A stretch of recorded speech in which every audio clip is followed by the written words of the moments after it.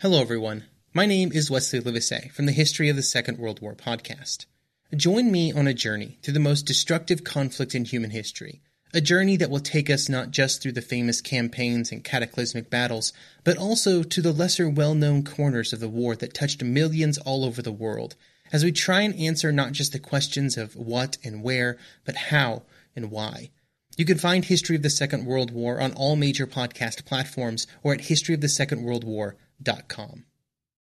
Before we get into today's episode, here's David from the History of England podcast to let you know about the tremendous work he's doing over there. If you're interested in anything to do with the history of England, everything from William the Conqueror to the War of the Roses, then you absolutely need to check out the History of England podcast on all podcasting apps. Hello everyone, my name is David Crowther and I'm here to tell you about my History of England podcast, a chronological retelling of the story of the English from start to finish. There's all the great events, politics, drama, bit of bloodletting here or there, and also how the English lived, worked and played, and some of their better gags, and the all-important context of the times they lived in. The History of England can be found on a good podcatcher near you, or even some bad ones, and at thehistoryofengland.co.uk. Hello everybody and welcome to Grey History, episode 58, The Faction Menace. In the last episode, we examined the institutions of terror. From the reinstatement of the Revolutionary Tribunal to the creation of the Committee of Public Safety, we discussed a range of far-reaching reforms designed to eradicate the counter-revolution. In this episode, we'll be discussing the two other major developments which occurred in response to the multitude of crises in the spring of 1793. Firstly, the all-consuming factional feuds which paralysed the government, and secondly, the realignment of the mountain to the demands of the Parisian sans-culottes. With deputies being arrested and impeached, and with the Jacobins adopting drastic political and economic reforms, there is no shortage of drama to discuss. For this episode, there are two fantastic episode extras. The first examines accusations of conspiracy against Danton, in particular regarding his connections with General de Maurier. The second examines the arrest of the former Duc d'Orléans and the circumstances which saw his removal from the convention. Of course, this show is only possible thanks to the support of the Grey History community. The community is what allows this podcast to continue, and I can't stress enough how appreciative I am for those sponsoring the show. If you're enjoying Grey History, if you find it entertaining, if you find it educational, then I really can't stress this enough. I need your help to continue to produce history that isn't black and white. It takes a tremendous amount of time to produce episodes of this length and detail, and there's a very real risk that I won't be able to continue to do so for much longer. So please support the show, get access to a range of exclusive benefits, and help ensure that there's more Grey History waiting for you in the future. For as little as half a cup of coffee, you can support the cause today. There's a link in the show notes and on the website. As a reminder, those true revolutionaries on the $5 per episode tier already have early access to episode 59, The Purge of the Girondins Part 1. So if you feel like donating a full cup of coffee per main narrative episode, that is ready and waiting for you right now. It's with great pleasure that I now get to introduce the newest members of the Grey History community.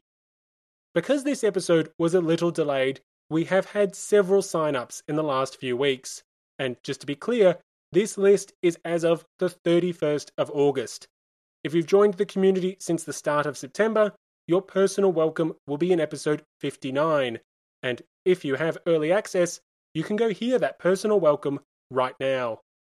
So, with that clarification out of the way, let's introduce some of the most amazing people on the planet. A warm welcome to the newest virtuous citizens, Steve, Brandon, Mark, Joe, Kevin, John W., Ryan, Christopher, Jay, Sarang, Jason, Richard, Yuri, Damien, Jamie, John C., Greg, Green, and Adrian. Another warm welcome to the newest True Revolutionaries, Kelly, Scott, Joanne, James, Nicholas, Tim, and JH. I hope you all enjoyed your early access to this episode more than a few weeks ahead of everyone else. Of course, all revolutions need their champions, so a special thank you to Cindy, George, Tim, Mark, William, Laura, Daniel, Monica, Joel, Susan, Adam, and Tom. Lastly, one final thank you to the amazingly generous heroes of the revolution, Brian, Christy, Charles, Jeff, and Olga. Before we get into it, I'd like to make just one last thank you to those people who have been leaving written reviews, sharing the show on social media, writing in words of encouragement, and just helping Grey History in some other way. There have been some fantastic written reviews of late, so if you've left a review on Apple Podcasts in July, August, or September, thank you so much for taking the time. As a reminder, I need your support to continue to create Grey History. So between now and the next episode, if you can find just one opportunity to share the show with friends or family, that would be amazing. Anyway, that's enough from me, so let's get into it.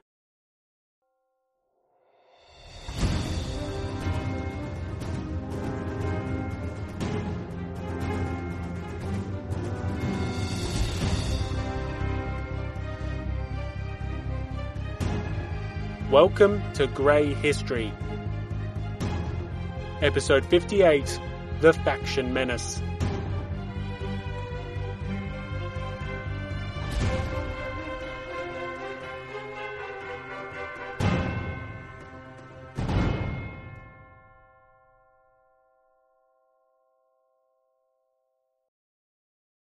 In the beginning, there was division.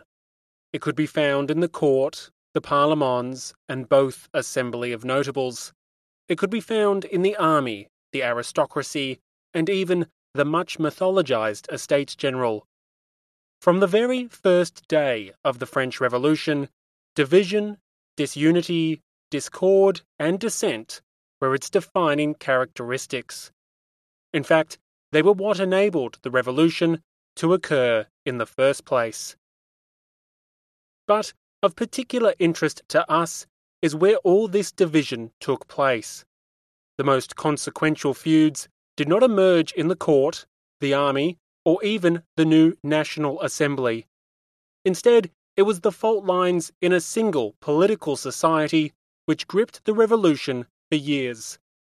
It was the dissent within the Jacobin Club which would alter the course of history. In the aftermath of the flight to Varennes, the broad church of the Jacobin Club experienced a fundamental restructuring. Concerned that the revolution had gone too far, many constitutional monarchists departed the club in July 1791. It was then that they established a new society known as the Fions. But the departure of these moderate royalists hardly ushered in a new era of calm and cohesion within the Jacobins. Instead, the march to war merely created new ruptures, rifts which scarred the society and created unbridgeable divides. On the one side were the Brissoins, later to be more commonly known as the Girondins. Infamously the advocates of revolutionary war, they sought to use conflict to export the revolution abroad, while solidifying it at home. Opposing them and their calls for war was once a lonely task. But someone was up for the challenge, and that someone was the then former deputy Robespierre. Warning that no one liked armed missionaries, Robespierre predicted a disastrous war, and he was proven right within months. Critically, as the Jacobin Club debated the merits of a crusade for universal liberty, the discussion was anything but peaceful. More than just a clash of policy, the debate turned into a bitter and venomous contest which poisoned the club's fraternal bonds. It became one of personal feuds and intense rivalries, and these individual antagonisms mixed with genuine differences in policy, both large and small. In an environment which had been for years characterized by fear, suspicion, and a belief in conspiracies, it did not take long for these tensions to become all-consuming in nature. When the National Convention was inaugurated in September 1792, the two sides already considered the other to be two-faced, self-serving, and most importantly, treasonous. Robespierre and those of like mind amongst the emerging mountain had ample reason to suspect the Girondins. The Girondins had reluctantly accepted the overthrow of the monarchy. They had resisted the First Revolutionary Tribunal, and they had, according to the mountain, conspired secretly with the court of King Louis XVI, which, to be fair, was all true. Accused of plotting against the people and ignoring the needs of the sovereign power, leading figures of the Montagnards were ready to arrest and try their fellow Jacobins.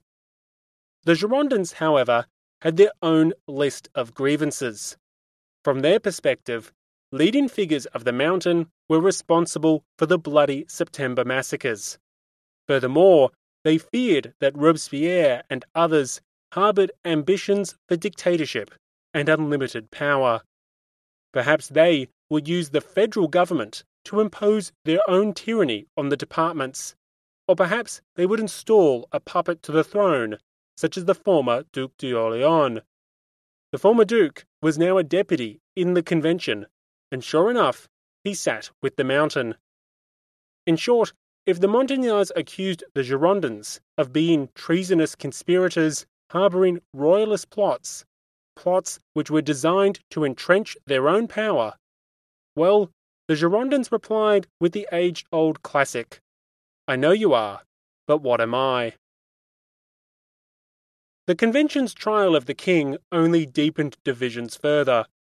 The Jacobin Club had formally expelled leading Girondins shortly before the trial, and the proceedings quickly became a proxy war for control over the convention. Critically, as the trial drew to a close, leading Girondins had lobbied for a national referendum to determine the fate of the king. The effort failed to spare the condemned, and ironically, it also condemned the instigators. The appeal to the people had exposed the Girondins to further accusations of royalist conspiracies. While these accusations would haunt them for months, their importance would be felt immediately. Within days of the king's execution, members of the Jacobin Club were already calling for the reinstatement of the Revolutionary Tribunal.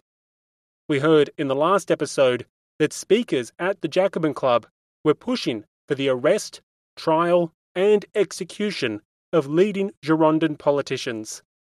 Importantly, these calls were not just from overly enthusiastic sans-culottes or some second-tier deputies.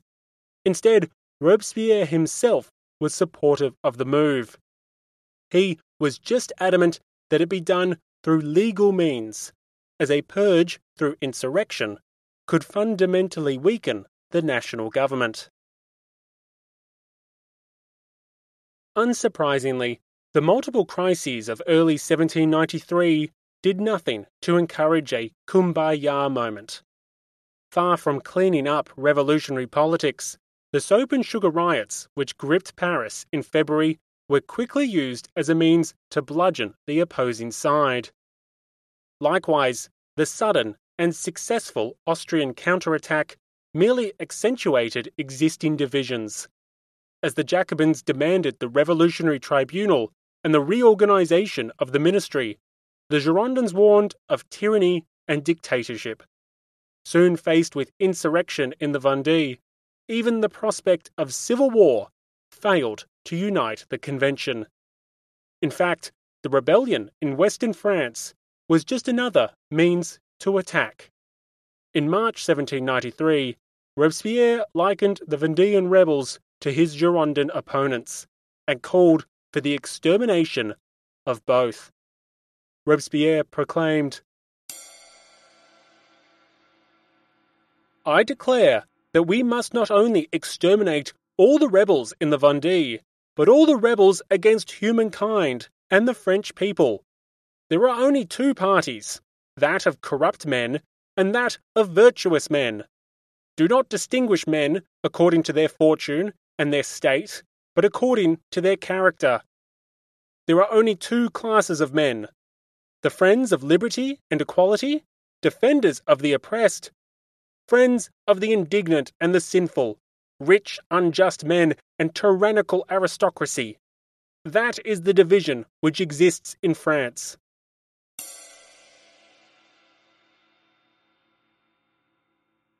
Yet, of all the crises of 1793, there is none of greater significance to the factional feud than that of Dumouriez's treason. Dumouriez had long been associated with the Girondins, and they had long championed this saviour of the Republic. As such, his treason and attempted coup severely weakened his former allies in Paris. The Montagnards already believed that the Girondins were closet royalists. Was the treason of their most esteemed general not just the latest and most undeniable proof that such allegations were true? Furthermore, in his letters to the capital, Dumouriez had denounced the Jacobins and the Parisian sans-culottes. Was this not what the Girondins did on a daily, nay, hourly basis? Echoing the vile words of the treasonous general they supported, surely the Girondins were emulating him as well, if not publicly, then at least in royalist conspiracies behind closed doors. On April the 3rd, Robespierre recommenced the attack. "I declare that the first measure of public safety that we must take is to pass a decree accusing all of those who are suspected of conspiring with Dumouriez, and especially Brissot." I must admit, I do chuckle at that line. Just in case there be any doubt as to who Robespierre wanted arrested, he singles out his arch-nemesis Brissot for extra clarity. But although compromised, the Girondins appreciated the severity of the moment. Radical sans-culottes were demanding their expulsion from the convention, and an insurrection had been barely averted weeks prior in early March. With leading Jacobins clamouring for their trial, inaction was not a possibility. The execution of Louis had shown the path for traitors, and the Girondins were being accused of treason. Having read a few inspirational Instagram posts, their plan was simple: punch back. Concluding that the best defense was a good offense, the Girondins came out swinging. The opportunity for response occurred on the 10th of April. Days after the establishment of the new Committee of Public Safety, Robespierre once again denounced the counter-revolutionary desires of the Girondins.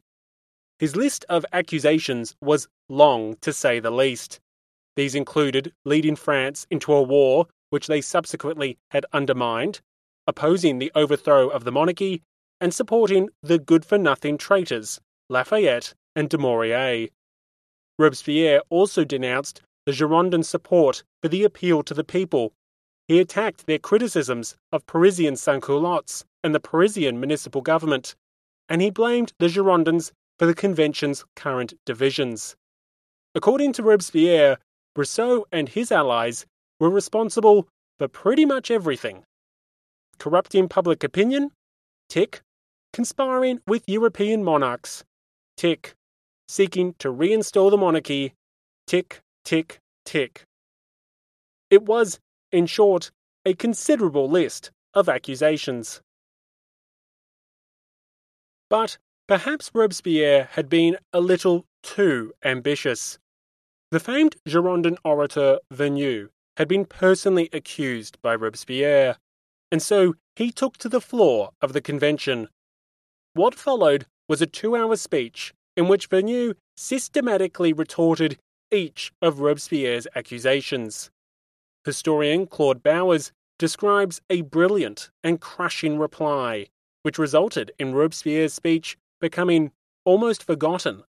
Likewise, historian Paul Hansen claims that Vergniaud parried the specific allegations quite deftly, discrediting Robespierre by focusing on his reliance on rumour and innuendo. In one of his most brilliant and spontaneous speeches, Vergniaud sought to defend his actions and those of his peers. He unashamedly championed moderation and denounced attempts to bring the revolution by means of terror. According to Vergniaud, it was moderate approaches which had saved the Republic from the terrible scourge of civil war, and it was such moderation which would prevent the nation from sliding into despotism. Critically, Vergniaud sought to discredit Robespierre and the extreme political elements of the capital. The orator reminded the convention that he had been the president of the Legislative Assembly on the 10th of August, and thus he had personally overseen the suspension of the king. He defended himself by claiming that he had been no moderate then, and contrasted his actions with Robespierre, who he claimed had been hiding in a cellar. Continuing in his speech, Vergniaud asked his fellow deputies to ponder who it was that was truly undermining the power of the convention.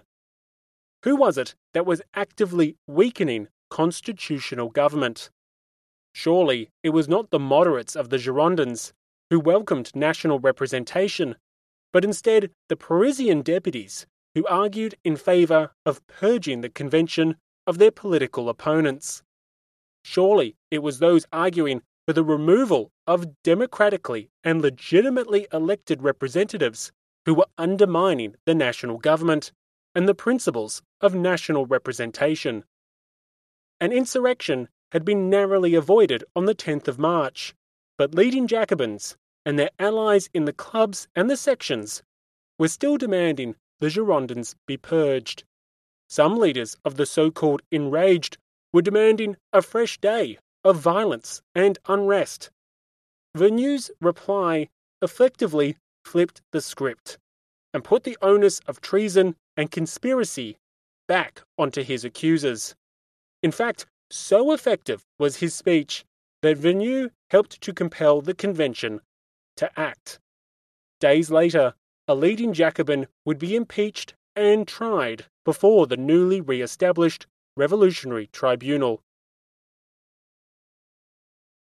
But before we explore this famous trial, a trial that was an absolute disaster for the Girondins, we need to talk about an important development within the factional arena. In early April, Dumouriez's treason and the shock and outrage it produced permeated throughout everything. The Girondins were severely compromised by their long associations with the general, and in an effort to defend themselves from attacks, some Girondins made, well, a teeny tiny error.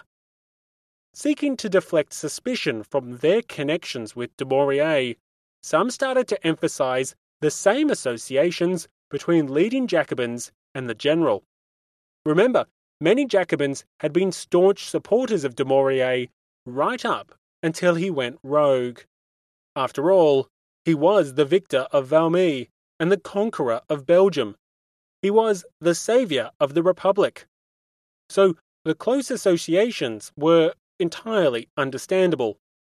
Of critical importance, a few Girondins sought to connect Dumouriez with Danton. In the weeks before Dumouriez's treason, Danton had spent time at the front lines. How did this influential Jacobin fail to see the coming catastrophe? Why did he heap praise on the general when his coup was so close to fruition? Perhaps Danton and the Jacobins were part of Dumourier's counter-revolutionary plot. No concrete evidence has ever emerged, but we're going to be discussing this possibility in one of the episode extras for this episode. For Danton admirers and detractors alike, I guarantee you'll learn something new about this ever-divisive figure. As a reminder, I desperately need your help to keep Grey History on the air.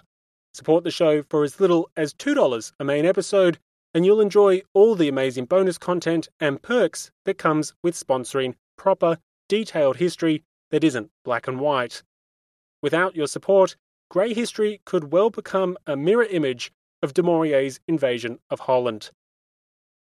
So, Danton's public support for the general was now being used against him, just as their prior advocacy was being used against the Girondins. And this mudslinging is critically important.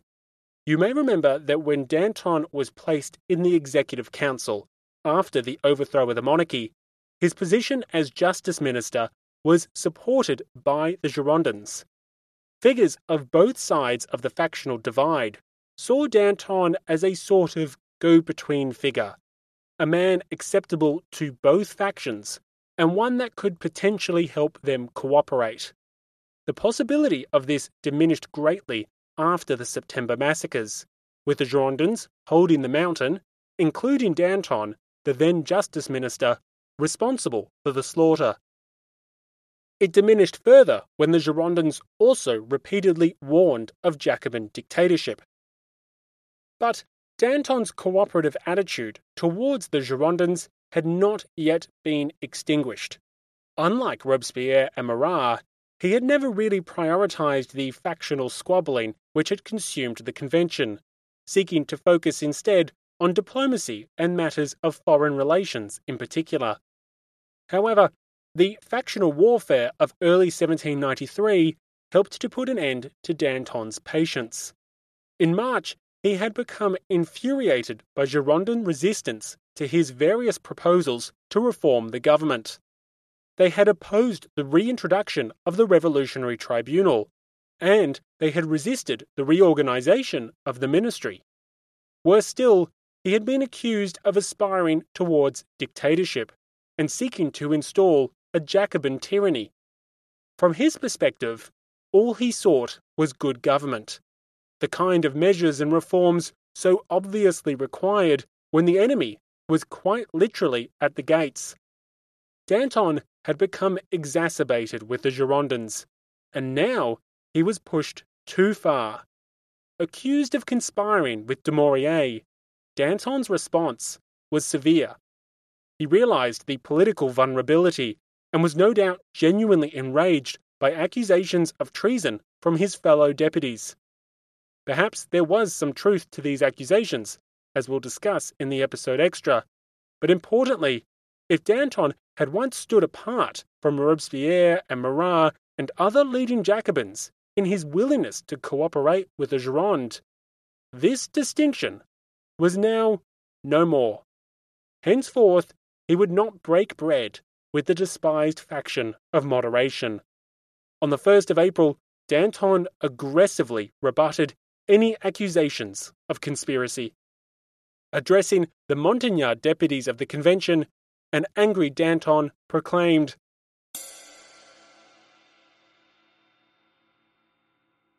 "You, who have proudly decreed the death of the tyrant, rally against the cowards who wished to spare him.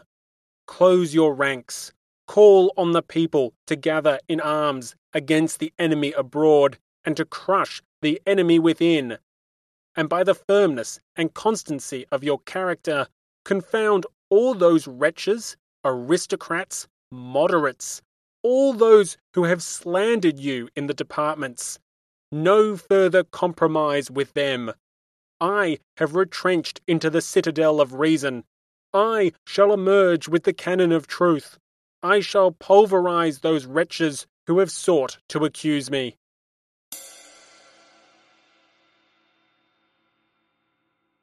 So, as the convention descended into renewed bickering, Danton had broken with the Girondins.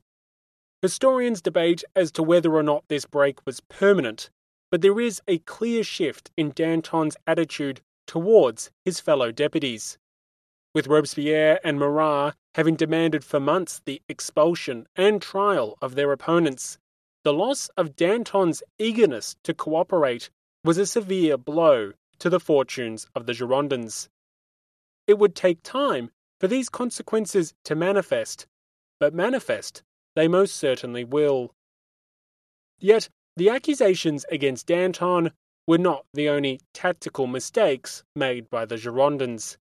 Another two would occur in early April, as the convention was consumed by this faction menace. Both of these mistakes had considerable consequences. The first could be found amongst the denunciations of the 1st of April, with both sides accusing the other of treason, and both sides smearing the other with associations to Dumouriez. A Girondin deputy proposed that the convention introduce a consequential reform. Up until now, the deputies of the convention had enjoyed legal immunity. Since June 1789, deputies of the national legislature had been exempt from prosecution. As of the decree passed on the 1st of April, this was no longer the case. Deputies could now be arrested and charged with treason. Furthermore, they could be tried by the newly established Revolutionary Tribunal, a court from which there was no appeal. Perhaps it comes as no surprise to find out that it took all of 5 minutes before deputies were in the firing line. And that brings us to the second tactical mistake, the arrest of a very prominent, very influential, and very divisive deputy. As discussed earlier, the National Convention decided to arrest one of its own in mid-April. Earlier that month, some Jacobin deputies had been up to, well, no good really. On the 5th of April, the radical journalist and deputy Marat had assumed the rotating presidency of the Jacobin Club. On the same day, the Parisian Society sent an address to all the affiliate societies across the nation. This address was controversial, to say the least. Proclaiming that counter-revolution had infiltrated the government, the circular announced that criminal delegates, aka the Girondins, were in league with foreign monarchs. Warning that the murder of patriots was at hand, the document called on the provincial societies to explicitly state their wish for the instant recall of all deputies who did not vote for the death of King Louis. This was, of course, a very clear way to state the recall of almost half the entire convention. Remember, the number of deputies who voted unconditionally for the death of Louis was only the barest of majorities. Describing the Girondins as traitors, royalists, and incompetents, the Jacobins were forcefully supporting the idea of ridding the convention of their factional opponents. In addition to Marat's usual radical writings, the Girondins saw an opportunity. Here, the then president of the Jacobin Club was clearly fomenting unrest against the convention. Furthermore, in demanding the recall of all deputies who had voted against the execution of the king, Marat had attacked not only many Girondins, but many deputies of the Plain as well. This not only exposed Marat to the convention's wrath, but also the entire Jacobin leadership. Marat had been acting as the president of the society, and so the Girondins could tarnish the Jacobins with Marat's actions. In the aftermath of Verneuil's speech on the 10th of April, the one where he effectively rebutted Robespierre's denunciations, the convention was increasingly willing to crack down on what was perceived to be attacks against its authority. On the 13th of April, the convention voted to impeach Marat and send him for trial before the new Revolutionary Tribunal. With so many deputies away on mission, just more than half of the convention was actually present to vote on the matter. Of the 376 who did vote, almost 2/3 voted in favour of impeachment. The Girondins were using the absence of their Jacobin colleagues to control the floor of the convention. But it's here that we arrive at what historian Paul Hansen calls a tactical mistake, and what Chess.com would rudely label as a blunder. Marat's trial, just 11 days later, was an unmitigated disaster. Despite being convinced that the evidence was overwhelming, Marat's opponents had miscalculated. Vocally supported by the Jacobins, the Paris Commune, and large numbers of the sans-culottes, Marat delivered an impassioned speech in which he offered himself as a martyr for liberty. The Parisian jury sat for a mere 45 minutes before Marat was acquitted. If the Girondins had succeeded in their earlier efforts for a truly national jury consisting of jurors from across the country, then perhaps the result would have been different. But they didn't succeed, and so the result wasn't. Paraded about like a triumphal hero, the divisive deputy could have lost his head had he been found guilty. Instead, it was those who had accused him who were now in the crosshairs. Historian Maurice Linton describes the importance of Marat's trial in the escalating feud between the Mountain and the Gironde.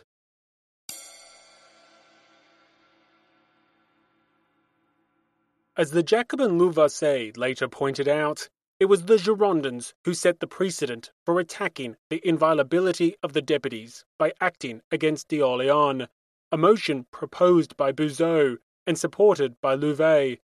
It was the Girondins, too, who used the new decree to send Marat before the Revolutionary Tribunal for an incendiary address put forward by the Jacobin Club, which he had signed as president.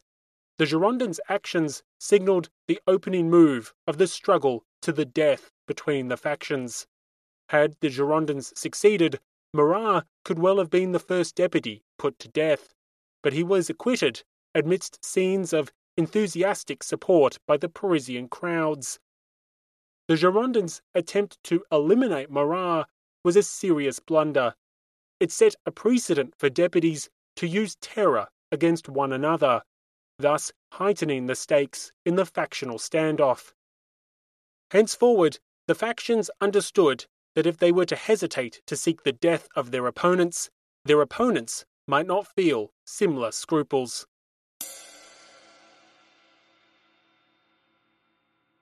In short, the removal of parliamentary immunity and the impeachment and trial of a leading Jacobin demonstrated for all to see that the stakes had been raised.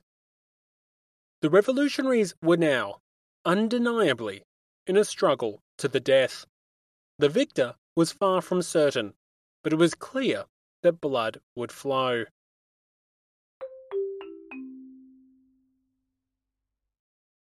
Hold on a minute, I hear you ask.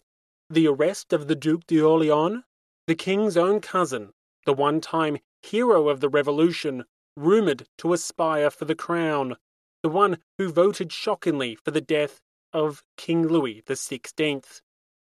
How did this prominent figure come to be arrested in early April? Well, the downfall of the Duke, alongside with Danton's suspicious activities in Belgium, are covered in the 2 mini-episodes accompanying this episode of Grey History. As a reminder, Grey History needs your support to stay on the air, and in sponsoring the show, you'll gain access to hours of exclusive bonus content, such as full-length bonus episodes and the amazing episode extras which accompany every episode of the show. In this case, there's almost 20 minutes of episode extras for episode 58 alone. So if you're not listening to those episode extras, well, you're missing out on almost a third of Grey History. You'll also get an ad-free feed and other fantastic perks. Most importantly, you'll be doing your part to keep this independent podcast alive, because it's only with the support of the community that Grey History can keep going. So for as little as $2 per regular episode, you can do your part, as well as access hours of exclusive bonus content, including the 2 episode extras for this episode. Hit pause now and follow the link in the show notes or on the website, or just Google Grey History Patreon. Help produce history that isn't black and white, and help keep Grey History running. I look forward to welcoming you personally. The Jacobin counterattack did not even wait for Marat's acquittal. 3 days after the convention impeached Marat, the body was interrupted by delegates of the Paris sections. Supported by the Paris Commune and the city's radical political associations, the deputation was headed by Pache, the still new mayor of Paris, who had previously been the war minister. Yes, the same war minister who had so bitterly fought with the Girondin interior minister Roland, as well as the then national hero, General de Maurier. Enraged by Marat's impending trial, the delegates demanded the expulsion of 22 leading Girondins. This demand enraged deputies from both the Gironde and the Plain, and soon deputies were crying out that they should all be added to the proposed list. With such a uniform backlash against the petition, the cries for a purge were denied. But the precedent was set. The Paris Commune, alongside the city's radical clubs and sections, had conducted an undeniable assault on the convention's authority and autonomy. This was the national government, but it was being undermined by the authorities and societies of the capital. The way was being cleared for the forceful expulsion of the Girondins. Yet, at the start of the last episode, I told you that 3 critical developments occurred in response to the various crises of the spring of 1793. The first was a legislative response to the revolution's numerous threats, and we've already discussed a range of decrees and reforms which ultimately paved the way for the coming Reign of Terror. The second was an increase in the factional feuds which plagued the revolution. This faction menace we've just discussed at length. But the third development is what I like to call the moving of the mountain. And yes, I'm claiming copyright on that phrase for whenever I eventually decide to write a book on the revolution. This third development was a fundamental realignment of the Jacobin Club to the policy priorities of the Parisian sans-culottes. We have already seen the further radicalization of the sans-culottes thanks to new leadership, economic hardship, food shortages, and political division. I've also teased previously that the mountain was in a precarious and untenable position as the emerging enraged ones threatened to supplant the Jacobins' authority as the standard-bearers of the revolutionary left. Well, it's here, from April 1793 onwards, that we really start to see the moving of the mountain. Broadly speaking, many sans-culottes and their representatives in the clubs and the sections sought a whole host of political, social, and economic reforms. Politically, we have already seen the Jacobins adopt many of their key demands. It was the Jacobins who championed the reintroduction of the Revolutionary Tribunal, and it was the Jacobins who spearheaded harsh measures against émigrés, non-constitutional clergy, and many other suspects of the revolution. This was aligned with the demands of both the sans-culottes and the emerging radical grassroots leaders who comprised the enraged. But this was by no means the end of this political realignment. In the first months of 1793, many leading Jacobins had embraced the issue of recalling and replacing Girondin deputies. The city's radicals had been forcefully demanding the purge of the appealers for months, and over a period of time, this call had been taken up by prominent Jacobins. Robespierre didn't want an insurrection, but he did vocally call for the removal and trial of treasonous Girondin deputies. Likewise, Augustin Robespierre, the younger brother of Maximilien Robespierre, and himself a deputy in the convention, was forcefully making the case in early April. In fact, on April the 5th, he called on the sections of Paris to petition the convention and force his colleagues to arrest the unfaithful Girondins. Even if they weren't yet supporting outright insurrection, the advocacy for the recall and replacement of Girondin deputies was a major concession to the political demands of the sans-culottes. This was an implicit acceptance of their calls for more direct democracy, as the issue as to whether deputies could even be recalled and replaced between elections was hardly a settled debate. As a quick aside, it's still not a settled debate. In the 21st century, some countries, like Canada, Australia, and New Zealand, have no recall elections at the federal level, while others, such as the United Kingdom, do have a mechanism for recalling members of Parliament, but in that case, it cannot be triggered by mere popular initiative. In the United States, less than half of the 50 states currently allow recall elections, and those that do are a real mixed bag of political leanings. So the issue of direct democracy, and specifically the recall of elected representatives, remains a contested issue. Veering back on track, these political concessions were just the start. What followed was a host of social and economic policies which members of the Mountain had, up until recently, absolutely refused to introduce. We heard in episode 56, Fasting and Furious, a wide range of measures demanded by the city's radicals. A fixed price on bread and basic commodities, government intervention in the free market, and the death penalty for hoarders and speculators of grain. These demands went largely unheard, as the convention had recommitted itself in December 1792 to the most complete liberty in the trading of grain and flour. But over April and May 1793, the policies of the Jacobins shifted as they aligned themselves with the revolutionary vanguard in the capital. Against fierce Girondin opposition, the Jacobins won debate after debate in the convention, and they were assisted by members of the Plain. Over the course of several weeks, the list of reforms was numerous. On the 11th of April, the convention outlawed so-called double prices. Henceforth, there could no longer be two separate prices for goods, depending on whether you were paying in coin or in the revolutionary paper currency known as the assignat. Furthermore, it was now illegal to refuse to accept assignat, as some merchants had previously been doing. But it was in early May that the sans-culottes scored the big one.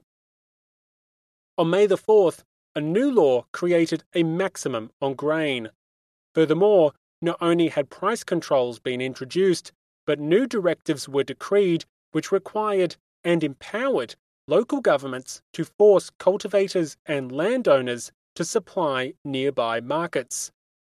If the convention had proclaimed in December the free trade of grain and flour, then these new laws were the exact opposite. With price controls and forced requisition, the free market was substantially less free. Needless to say, this was a humongous victory for the sans-culottes and the radical leaders which had pushed for these economic reforms. Despite being attacked in the wake of the soap and sugar riots in February, the leaders of the enraged, most notably Jacques Roux, had scored a tremendous victory. The Mountain had essentially adopted their policies which many Jacobins had not only refused to support previously, but in fact had actively opposed. And that brings us to the two grand questions that we're going to explore for the rest of this episode.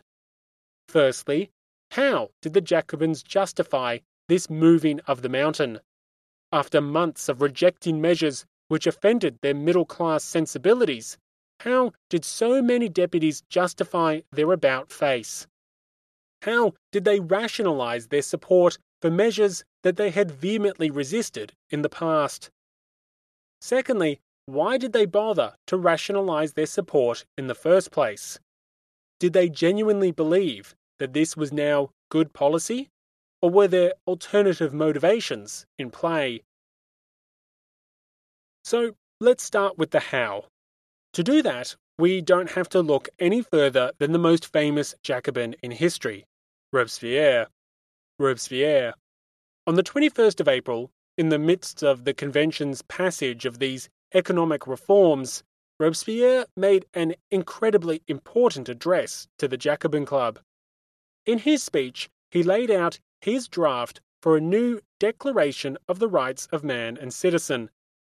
Now, you might be thinking to yourself, hold on a minute, why do we need a new Declaration of the Rights of Man and Citizen? Well, just as the National Convention needed to write a new constitution, that is what they were meant to be focusing on after all, this was the opportune moment to draft a new declaration. The original work, produced in August 1789, had no shortage of omissions and detractors, and so Robespierre was laying the groundwork for a revision to the fabled document. In his draft, we find the ideological underpinnings for the moving of the mountain, justifications and explicit support for many ideas that the Jacobins had either previously rejected or were at a minimum divided on. Furthermore, we also find much of the principles and the broader vision which the Jacobins would seek to implement in the new French Republic. One of the most stark differences between Robespierre's draft of 1793 and the original Declaration of 1789 relates to property rights. In the original declaration, property was specified as a right, just like liberty, safety, and resistance against oppression. But for those latter rights, the declaration sometimes had very specific limits. For example, one's liberty was constrained by the fact that one could not harm others. Property, however, was a little different. Strict limitations had not been explicitly specified, and this had created a whole host of issues. For example, what was the government to do when so-called inalienable rights were alienating each other? What if my right to property, my right to buy and store grain, infringed on your right to liberty and security by starving you to death due to a lack of grain? My right to liberty was constrained by an inability to harm others, but my right to property was not so explicitly constrained, even when those property rights were harming others. These sorts of contradictions had originally been left unanswered in the original document of 1789. But in Robespierre's draft, property was to have very clear and definitive limitations. Henceforth, the right to property was to be limited by the obligation to respect the rights of others. This included their rights to security, liberty, and life. Thus, this limitation on property rights could therefore justify things like price maximums and price controls, as they ensured that people's rights to existence were not being trampled upon by a merchant's right to sell their property at sky-high prices. To hear from Robespierre himself, the deputy literally stated that the right to property cannot prejudice either the security or the liberty or the life or the property of one's fellows, and he claimed that any possession or any trade that violates that principle is illicit and immoral. Thus, here we can see some of the justifications that Jacobins could use for supporting price controls, asset seizures, the forced sale of property, and other measures which the Jacobins had previously refused to support. Put simply, we have in this document the ideological basis for a reimagination of property rights. Individuals still had property rights, but these rights were to be clearly subordinated to the rights of others. In being subordinated to other people's rights to security, liberty, and life, the government, especially a wartime government, could now justify a whole host of measures which were previously unthinkable. But before we move on, I do want to make one thing clear. While Robespierre was curtailing property rights, this was not some all-out assault on the rich. In fact, Robespierre explicitly stated his goal was much more a matter of making poverty honourable than of prescribing opulence, and that the cottage need not begrudge the palace. To use historian Peter McPhee's words, virtuous behaviour would both create and sustain Robespierre's ideal republic, not wholesale property seizure and redistribution. This latter approach might have been supported by some of the most radical and militant of the sans-culottes, but it was certainly not the vision advocated by Robespierre. Yet, Robespierre's draft declaration was far-reaching, and it covered far more than just property rights. If the overarching goal of the Declaration of 1789 had been the conservation of individual enjoyment of individual rights, rights which were indivisible and inalienable in nature, then that goal shifted dramatically by 1793. Now, this draft focused on the general well-being of a society, and this common happiness was to be interpreted as more than just the sum of the happiness of individual citizens. According to historian Peter McPhee, there was instead to be a focus on the overall health and harmony of a society. As such, Robespierre's draft explicitly called for a commitment to public education and public work programs. Furthermore, Robespierre suggested a new progressive taxation system which would ensure that everyone could benefit from political participation, public education, and social welfare. Interestingly, Robespierre's draft Declaration of Rights also reconfirmed key principles of direct democracy. Specifically, his draft clearly stated the legitimacy of recalling and replacing representatives. This had been a key political demand of the sans-culottes, and here it was officially being codified in a leading Jacobin's proposed Declaration of the Rights of Man and Citizen. Furthermore, Robespierre acknowledged the right to insurrection, describing it as the most sacred of duties when a government oppressed the people. In short, Robespierre was laying the ideological groundwork for the removal of the Girondin deputies, either through a recall or an insurrection. In addition to the subordination of individual property rights, the sans-culottes had scored tremendous policy victories. The radical program of the enraged ones may have been outrageous in February, but just months later, the Mountain was singing from the same hymn sheet. Put simply, as the convention passed a series of controversial reforms in April and May 1793, leading Jacobins were simultaneously presenting the ideological justifications for supporting these reforms. Reforms which many Jacobins would have opposed just months prior. So, this begs the question of why. Why had the Mountain moved? To some historians, the answer is simple: necessity. Locked in a mortal battle with their Girondin opponents, the Montagnards could not afford to lose their chief base of support, the Parisian sans-culottes.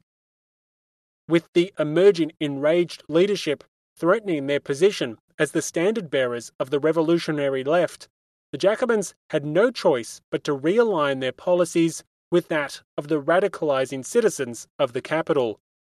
As historian Michael Sydenham states, the reality of the people's grievances and the extent of the rioting seen in Paris in February may well have suggested to the Mountain that the future would lie with those who were first to accept the necessity for drastic economic legislation. Taking up a similar line of reasoning is historian Albert Soboul. A Marxist historian, his analysis is heavily laden with the ideas of class conflict, but nevertheless he comes to a pretty similar conclusion to Sydenham. Soboul describes what he sees as the tactical nature of Robespierre's Rights of Man. He observes that in order to defeat the Gironde, it was necessary to give the sans-culottes hope that the Jacobins were moving towards social democracy, and thus interest them in a Jacobin victory.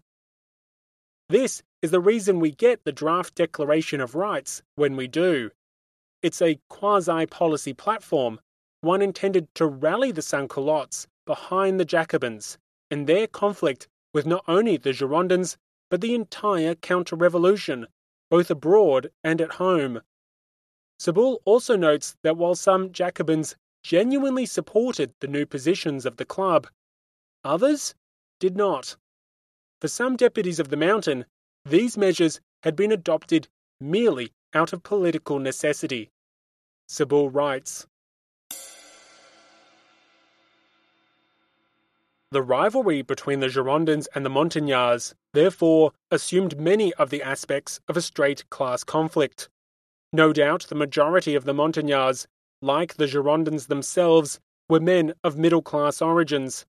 But the needs of national defence and of the defence of the Revolution forced them to accept a policy that favoured the interests of the common people, a policy which for some conformed to their own political principles, but which, for others, was dictated purely by force of circumstances."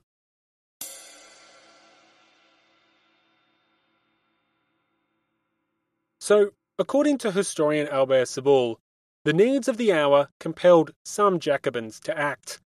This view is shared by a variety of historians, originating from across the political spectrum. For a section of the Jacobins, their support for these measures was definitely genuine. Engrossed in their local clubs and societies, they saw the hardships of the people firsthand, and they passionately believed that something had to be done. After all, what good was a revolution when citizens had been turned to corpses? As one representative on mission reported to his fellow deputies back in Paris, "It is absolutely imperative to give the poor the means to live, if you want them to help you complete the revolution." For other Jacobins, however, their support for price maximums and aggressive intervention in the free market was merely a tactical measure. It was the necessity of wartime, an unwelcome but essential act required to save the Republic. Summarized so well by a police spy at the time, the agent noted, "The Jacobins know only too well that the people cannot be resisted when one needs them."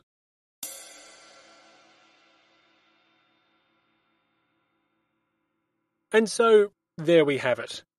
Between March and June 1793, three fundamental developments occurred in response to the Revolution's multitude of crises.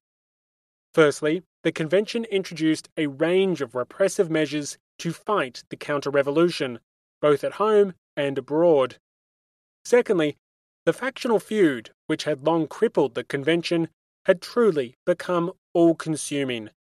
It was a faction menace, and it took no time at all for the deputies to start using the new repressive measures to attack their political enemies. Finally, the moving of the Mountain realigned the Jacobin Club to policy priorities of the sans-culottes of Paris. The Paris radicals and the emerging leaders of the enraged had scored success after success as the Jacobins adopted positions which they had resisted just months prior. Yet, while the sans-culottes had seen their demands for economic reforms come to fruition, their demands for the expulsion of the Girondins had not been heeded. Despite the support of prominent Jacobins, the Girondins, the appealers, the traitors, the good-for-nothing royalists, still sat in the Convention. This was unacceptable. Marat had warned that the counter-revolution had infiltrated the government. Robespierre himself had acknowledged the legitimacy of insurrection when the government oppressed the people. Pache, the mayor of Paris, had demanded the expulsion of leading Girondins, and yet nothing had happened. With civil war in the west, foreign armies in the east, treason in the capital, and hunger in the home, this situation was untenable. Something had to give. As the factions of the convention waged their final battle for supremacy, a battle they knew full well was now one of life and death, the time had come for action. Popular action. The time had come for a new insurrection and the downfall of the Girondins. Thank you for listening to episode 58, The Faction Menace.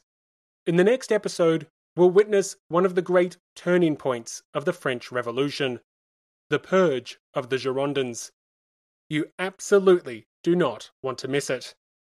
The 2 episode extras for this episode focus on Danton's potential links to Du Maurier's conspiracy, as well as the arrest of the former Duc d'Orléans.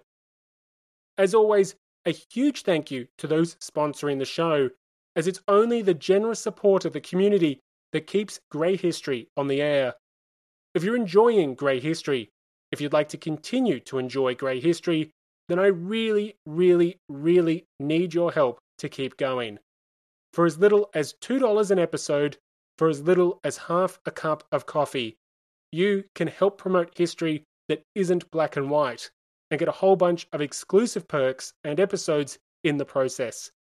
For the true revolutionaries donating $5 per episode, you already have early access to episode 59, The Purge of the Girondins Part 1. Another warm welcome to the newest patrons of the show, and a special call out again to the amazingly generous heroes of the revolution, Brian, Christy, Charles, Jeff, and Olga. Thank you for listening, stay safe, and have a great day.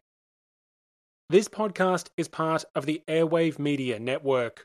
Visit airwavemedia.com to listen and subscribe to other great shows like the History of Egypt podcast and Pax Britannica. I interrupt this regular programming to bring you some alarming news. There's been some counter-revolutionary activity. I suppose it's a mark of the show's growing popularity, but unfortunately some reactionary fun sponges have recently left Grey History's first 1- and 2-star reviews on Apple Podcasts.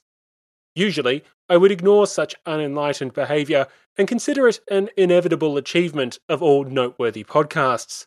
But, besides complaining about my shitty jokes and apparently lack of detail, yes, you heard right, these reviews are quite literally impacting the discoverability of the show for new listeners. That, of course, is jeopardizing this experiment in full-time production, which I think we can all agree we don't want to jeopardize. So, if you listen to Apple Podcasts in particular, and you haven't already done so, if you could please leave a written review, that would be absolutely amazing.